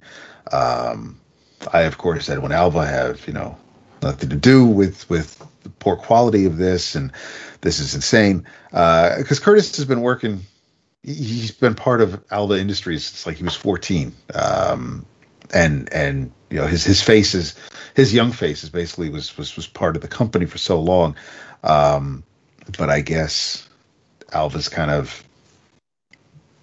over him, or maybe he feels Curtis outlived his usefulness. But getting back to Virgil, he wakes up in a he wakes up after the protest because he has no idea what the hell happened. The gas happened, and next thing you know, he passes out, and he has no idea like for how long really. But he wakes up, his parents, his sister, they're happy to see him, and I'm sure everything's fine. And when there's this kid Francis who bullies Virgil like every day, and he's a prick, and he's abusive, and he's grown up to be a fantastic misogynist and you know, future Supreme Court guy right here. And we have these people who we cut to after Virgil wakes up, we cut to Curtis who left work early because he knows some shit's about to go down, and he's like, oh, Alva wanted to speak with you. He's like, well, I already left the building. Does he want to talk now, or can I wait till I'm back in the office tomorrow? And they're like, oh no, tomorrow morning's fine, you know. And but he knows, you know, Curtis is a very smart black man, and he knows, you know, when something goes wrong, he's going to be looked at. So he heads off to one of his safe houses. He thinks he kept it on the down low, but cops show up, and they're like, you know, the demand. He opens the door. He's like, well, okay, I guess this place wasn't such a secret, or he's been tracked this whole time. Cops break down the door, and they're like, we know you're armed. You're under arrest. Drop your. And they just, I mean, they come in blasting away, and he's standing there in his hardware armor. He's like, you didn't even give me a warning before you emptied your pistols at an unarmed man. And they're like, and so they're just standing there dumbfounded. They have no idea who the hell this guy is dressed up like this. And he starts fighting back. The cops dip out. We see a couple other kids who were affected by the gas. One kid looks like a demon. Another guy basically, his stomach acid, he's through the floor when he throws up. So the gas has just fucked everybody up. When Virgil does go back to school, Francis is there starting shit, and he's flexing his powers, you know, to intimidate everybody. And Virgil's had enough and starts fighting back. But of course, Francis, instead of being the typical bully who, once you put him in his place, realizes, you know, he's not better than anybody else. He just doubles down, and he shows up when we get to the static series itself. Francis, who now goes by a Hot Streak, shows up and torches the Hawkins house. I mean, it's we find out it's basically superficial damage. Some of the shingles on the roof need to be replaced. The rooms inside could just basically use a fresh coat of paint. There hasn't really been a lot of heavy damage. The windows need to be replaced, but Virgil's like, you know, you can't come to my house and threaten my family, and so he ends up putting Francis down. And when Francis is arrested and taken in, Francis is like, well, I can give you names. Like, I know people who were at the Big Bang, and they're dangerous. And, you know, so now we got Francis fucking working for the government to snitch on other metas, and it's just, I can't wait for something to fucking happen to this kid, and I need to read the rest of the series just to hope Hot Streak gets taken down. But the art is Criss Cross is doing layouts. I really wish Criss Cross did the pencils because the art by Daddy Mac Nick make you jump. Draper Ivy. Well, yeah. But the art it's fine. It works to tell the story, but it's a little sparse in places for my liking. And going back to what Vince just said about the Chromacolor, I mean, there's a lot of that here. It's almost like J.J. Abrams is directing this book, because there's lens flare in weird places that you kind of don't expect to see, but the coloring just kind of throws me off a bit.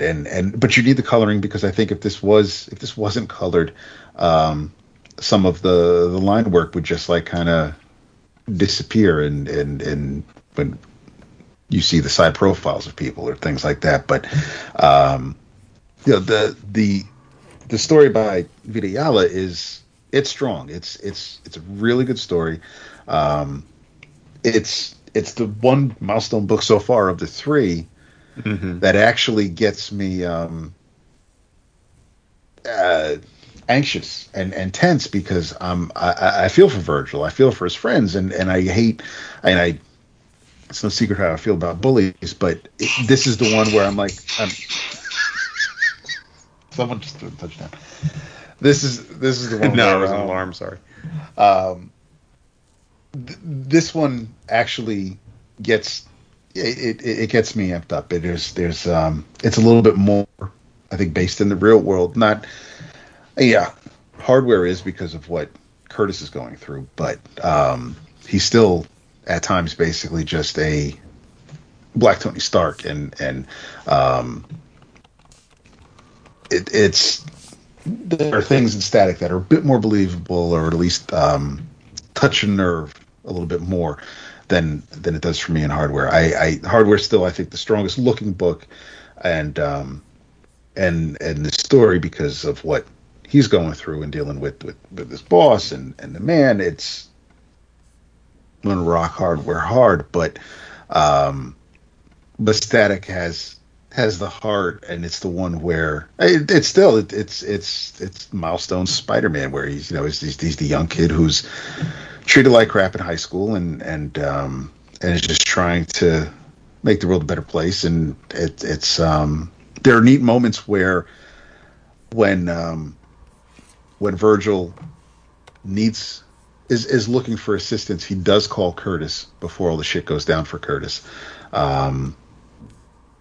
Actually, no, Curtis is in hiding, so this is after the events from Hardware, but and Curtis lets him know about a storage unit, and Virgil ends up checking the place out, and that's where he gets his outfit that keeps him protected, and so I mean it all makes sense, and it's not like he's necessarily Peter Parker who's making his own webbing, but he he's got the mentor with Curtis, and it reinforces the tight knit connection that Dakota books have. But yeah, I know it. They say season 1 it's a 6-issue miniseries, so I'm hoping season 2 won't be far behind after the 6th issue comes out. But Static is still milestone period. But yeah, it's kind of bittersweet. I loved seeing Milestone back, but after the past year and a half, it's like it's not necessarily escapism, and the subject matter can hit closer to home, because back then, you're reading these books in the mid 90s, and you're like, wow, this is all crazy. And yes, of course, these things were happening. The characters, who they were and what they represented, things were happening in the real world. But now, obviously, in the past couple of years, it's just been more people are aware of it, and as they should be, because it shouldn't be happening at all. But the more eyes on it. But yeah, I am glad Milestone is back. Yeah, no, I mean, I love I love that Milestone Comics are back in the world. Um, I my only wish is that I was as excited about them being back as I thought I would be before I read them. Mm. I think they were it's good, and I'm like happy that they exist, but I wasn't like blown away by any of them so far. Okay. Like meaning that like they slot to me in the same place as like that's they're good superhero comics. I'm like, oh, that's cool. Like they're like much of what I read on any given month, but I wasn't like dying to race onto the microphone and riff with you about it, yet. But like they're still putting their pants on. Maybe they'll grow into that. Mm-hmm. Jason, Vince, you didn't tell us about your little movie theater escapade. Oh, you mean to see Shang-Chi? Yeah. Yeah. Well, we were, as you know, we were in Florida, hitting the Disney, and so we got back. And the night we got back, we went and got tickets for Shang-Chi, and it was myself and my middle and youngest sons. Everybody gave it a big thumbs up. I liked it quite a bit, but I did post on the Facebooks that it was a weird experience for me because I view a lot of the Marvel films as not having analogs that they can be compared to. Now, of course, I recognize that like if you want to broaden it and like compare them to other big budget sci-fi films or big budget action films, like I get that, like certainly. But what I mean is like they are distinctive enough in characters and what they're about that like I don't as I'm watching them, I'm not like drawing comparisons to the vast film history that I have in my head.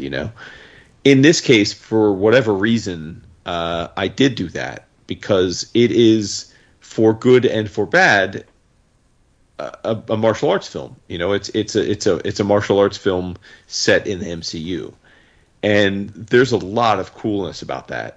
As a fan of martial arts films and a fan of the MCU, like that's cool, and I enjoyed it quite a bit. But I think that like my kids came away way more stoked by the film than I did because they have precious little experience with martial arts films.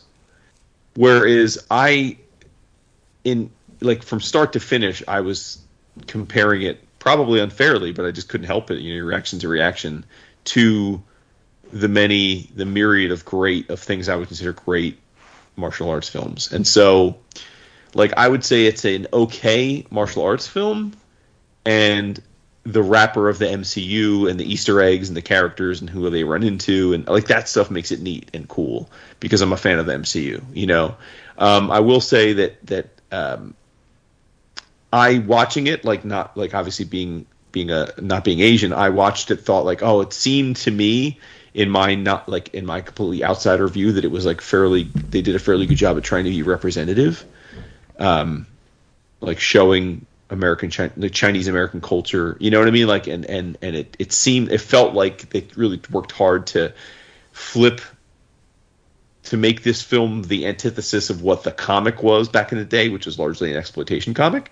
And then I have to say, like, Asian friends of mine that have seen the film seem to echo that they did think it was pretty well done in terms of representation. So I think that was cool.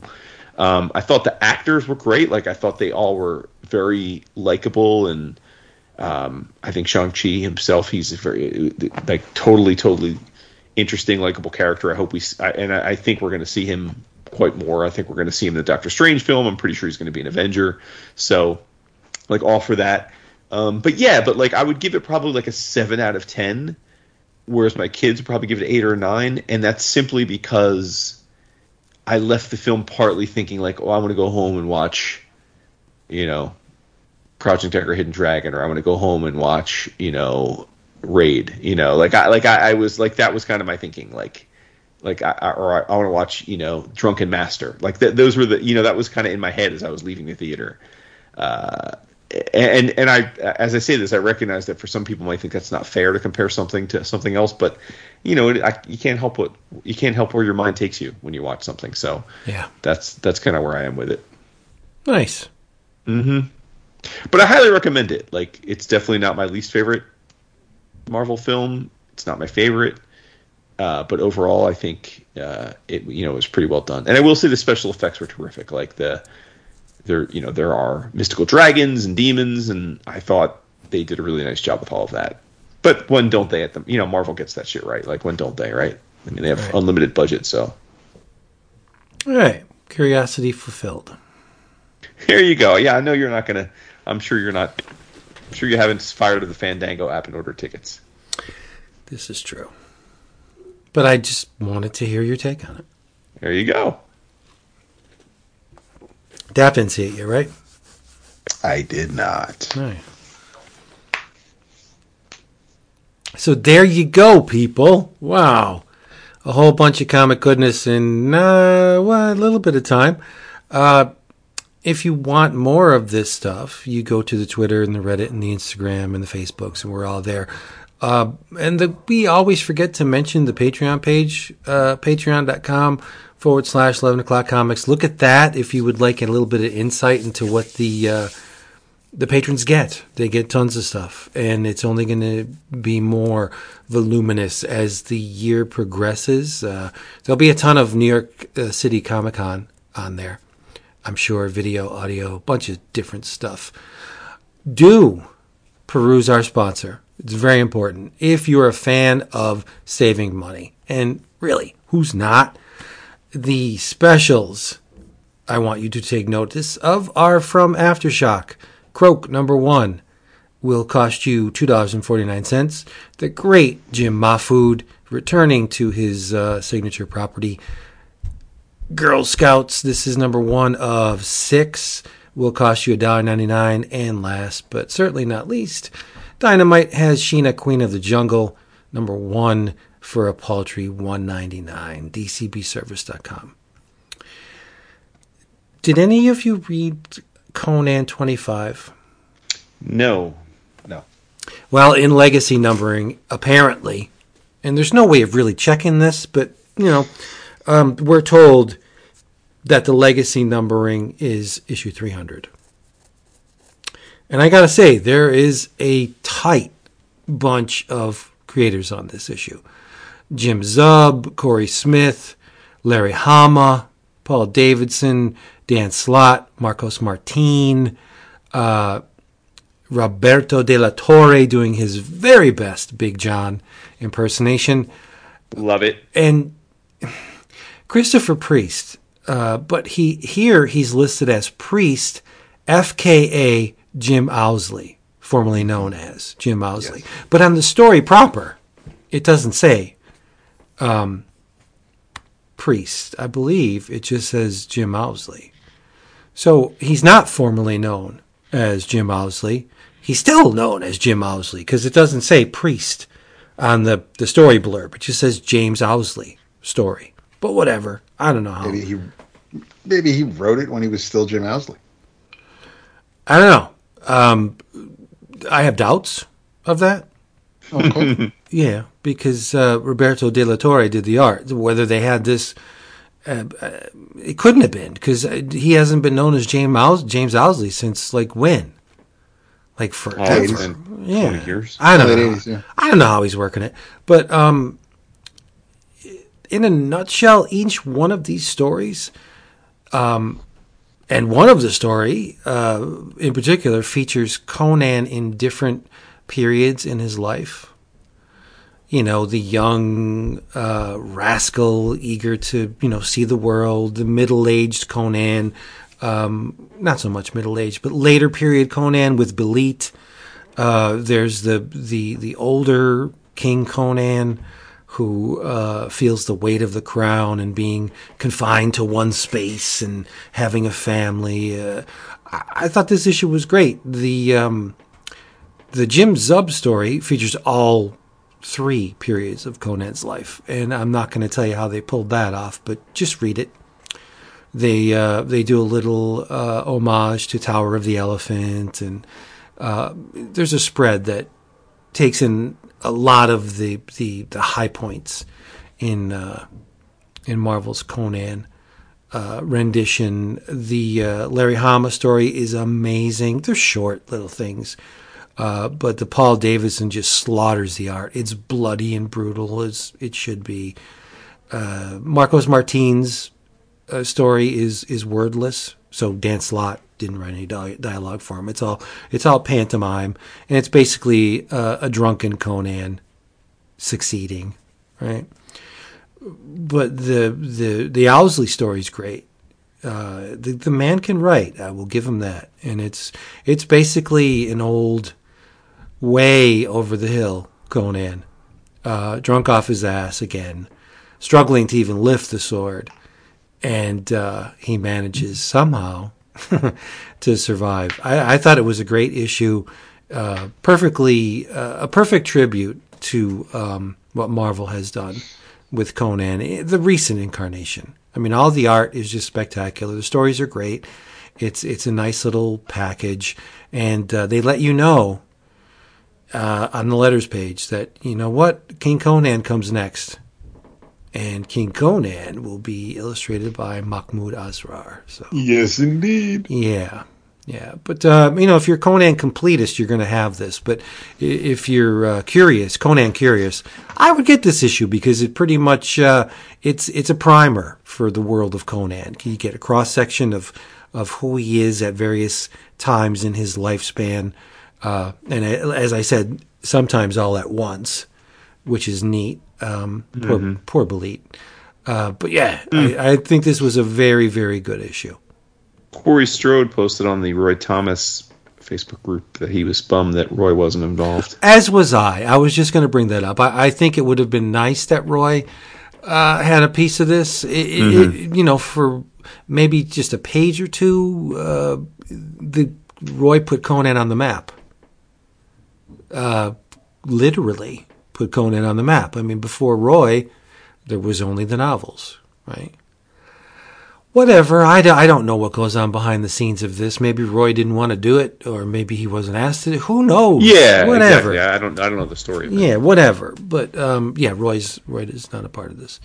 But that shouldn't dissuade you entirely from buying it, because I think it was a very worthwhile read. Yeah, and as a Conan fan, I thought it was right in the pocket. Conan 25, a.k.a. Conan 300. Nice. Yeah. Right in the pocket. Yeah. In your travels, I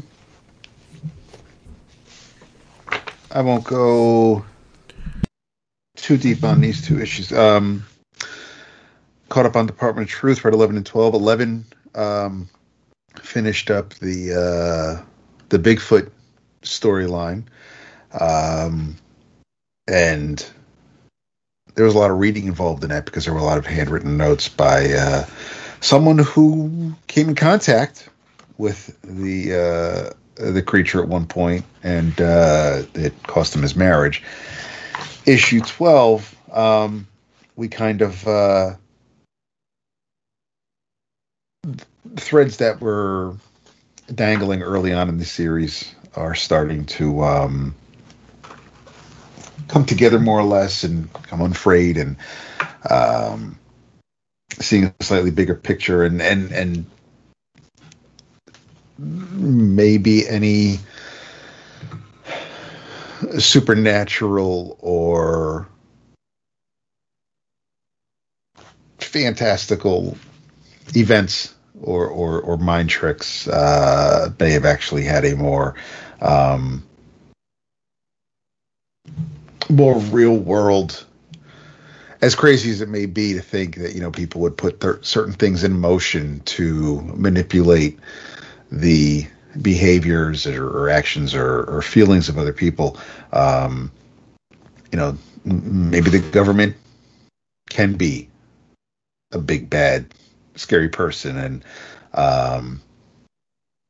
fuck with kids when they're young, but it's what Tinian and Simmons are doing is still extremely entertaining to me. Yeah, I feel for Cole, the main character we're following in this series, and he's been manipulated to a degree. He's not getting all the information. He's being told things as the people telling him feel when he needs to know and what he needs to know. So we're kind of at that. We the readers are also in his shoes because we're not getting the bigger picture or told everything that would fill in some blanks. But it's still dark at spots. There may be some people who are kind of going into business for themselves who were kind of by the book earlier. But yeah, I it's not necessarily a straightforward linear book where James is laying it out from start to finish. We're bouncing around a little bit here and there, and normally, depending on the situation, that can get on my nerves a little bit, and it'd be easy for me to be turned off and just say, that's fine. Other people can enjoy this, but I'm not mad at it here. It's working for me. The art definitely helps set the tone and put you in the mood. It put you in that mood for this particular kind of tale. But yeah, it's still freaky and it can be a bit anger inducing because of what points Tynion's making and in the past that he's using to tell the tale. But I'm still happy to see it when it's when I show up and it's sitting there waiting for me on the pull list. So in your travels, catch up on Department of Truth. Right on. Yeah, I'm behind. Not because I'm not enjoying the book. I just big stacks, Regina. Yes. In your travels, I'm going to touch on two things because one, I know that my contractually obligated stand-in Tony Felice talked about this book last week, which is Did You Hear What Eddie Gein Done? Written by Harold Schechter and Eric Powell, drawn by Eric Powell. On the surface, this is a book like totally up my alley. I know Vince is in that kind of dark part of the real world. But like my thoughts on it are a little conflicted because, I am not, I'm on record as I don't care for the Goon. And so as a result, I rarely, if ever, see Eric Powell's work.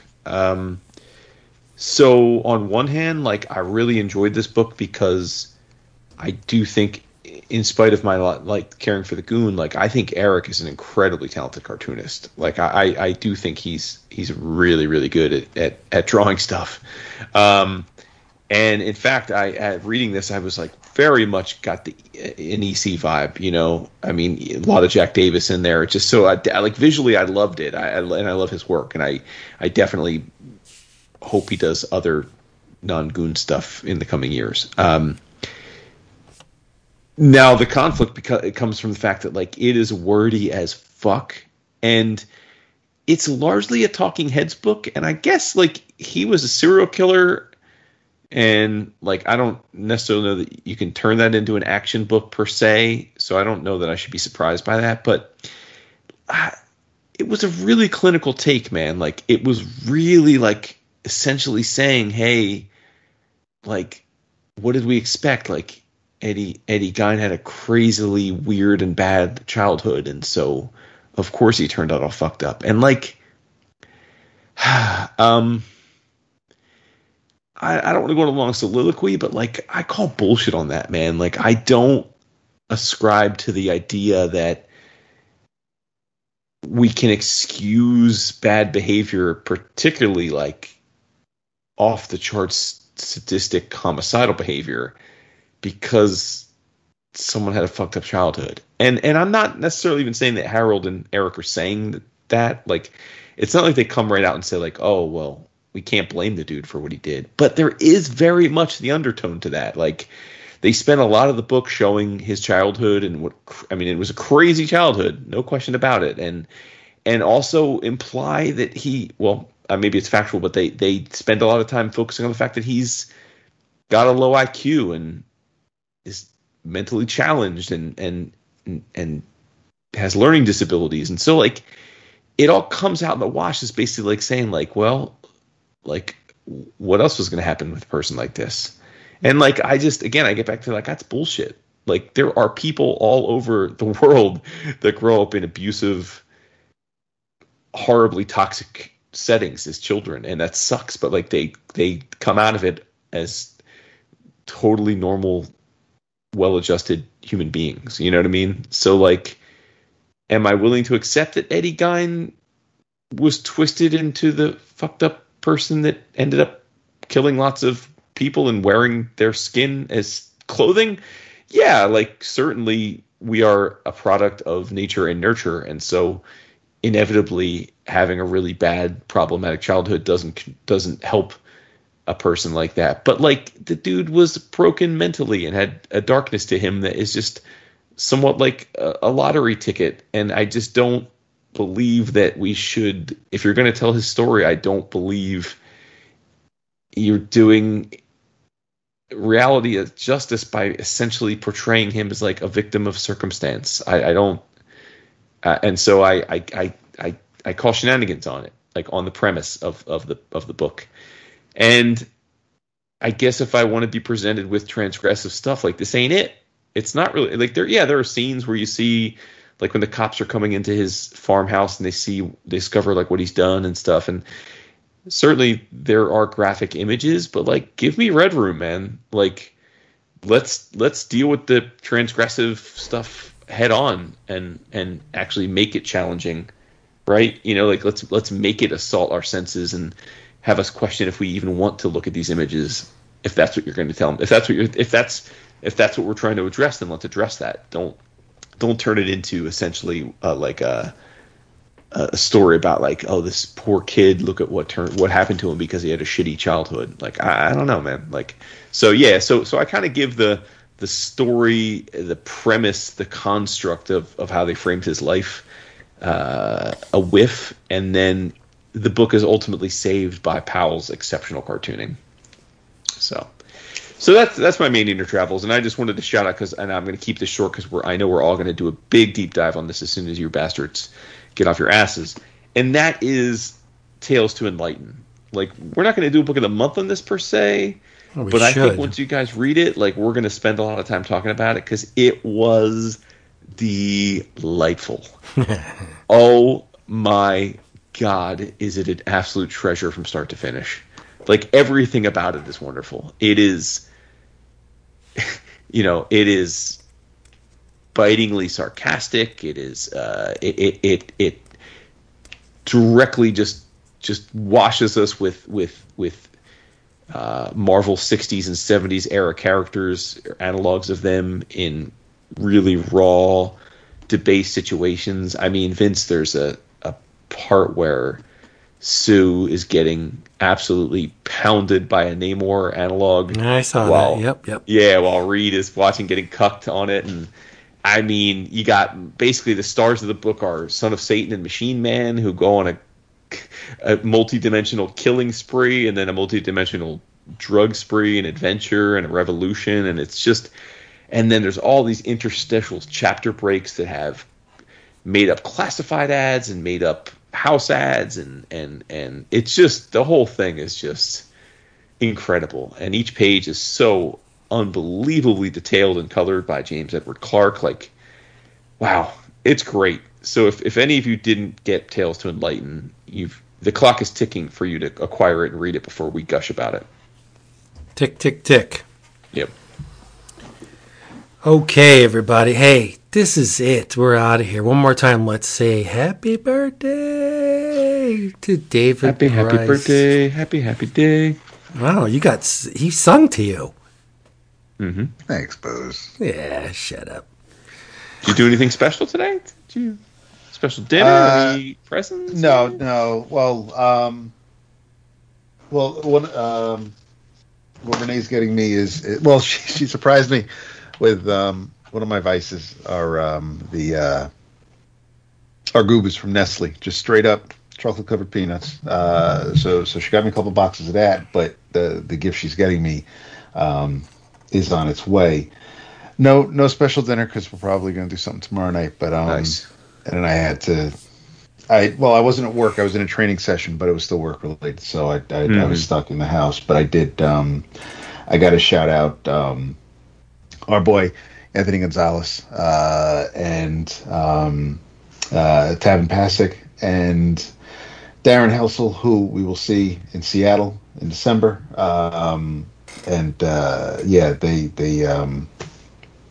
The stuff they sent is just blows my mind and almost brought a tear to my face because I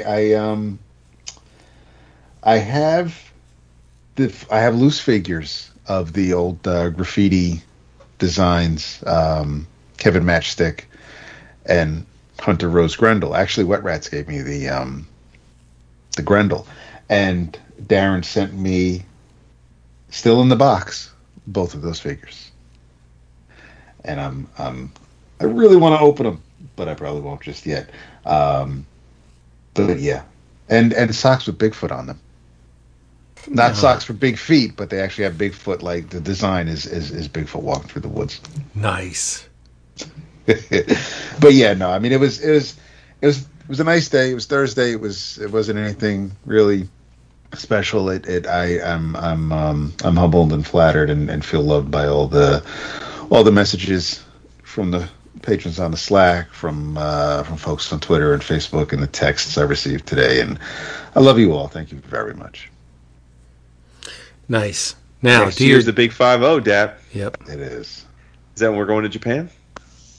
Oh, that would be nice. Celebrate your 50th and Vince's 60th? What the? What? That's wrong.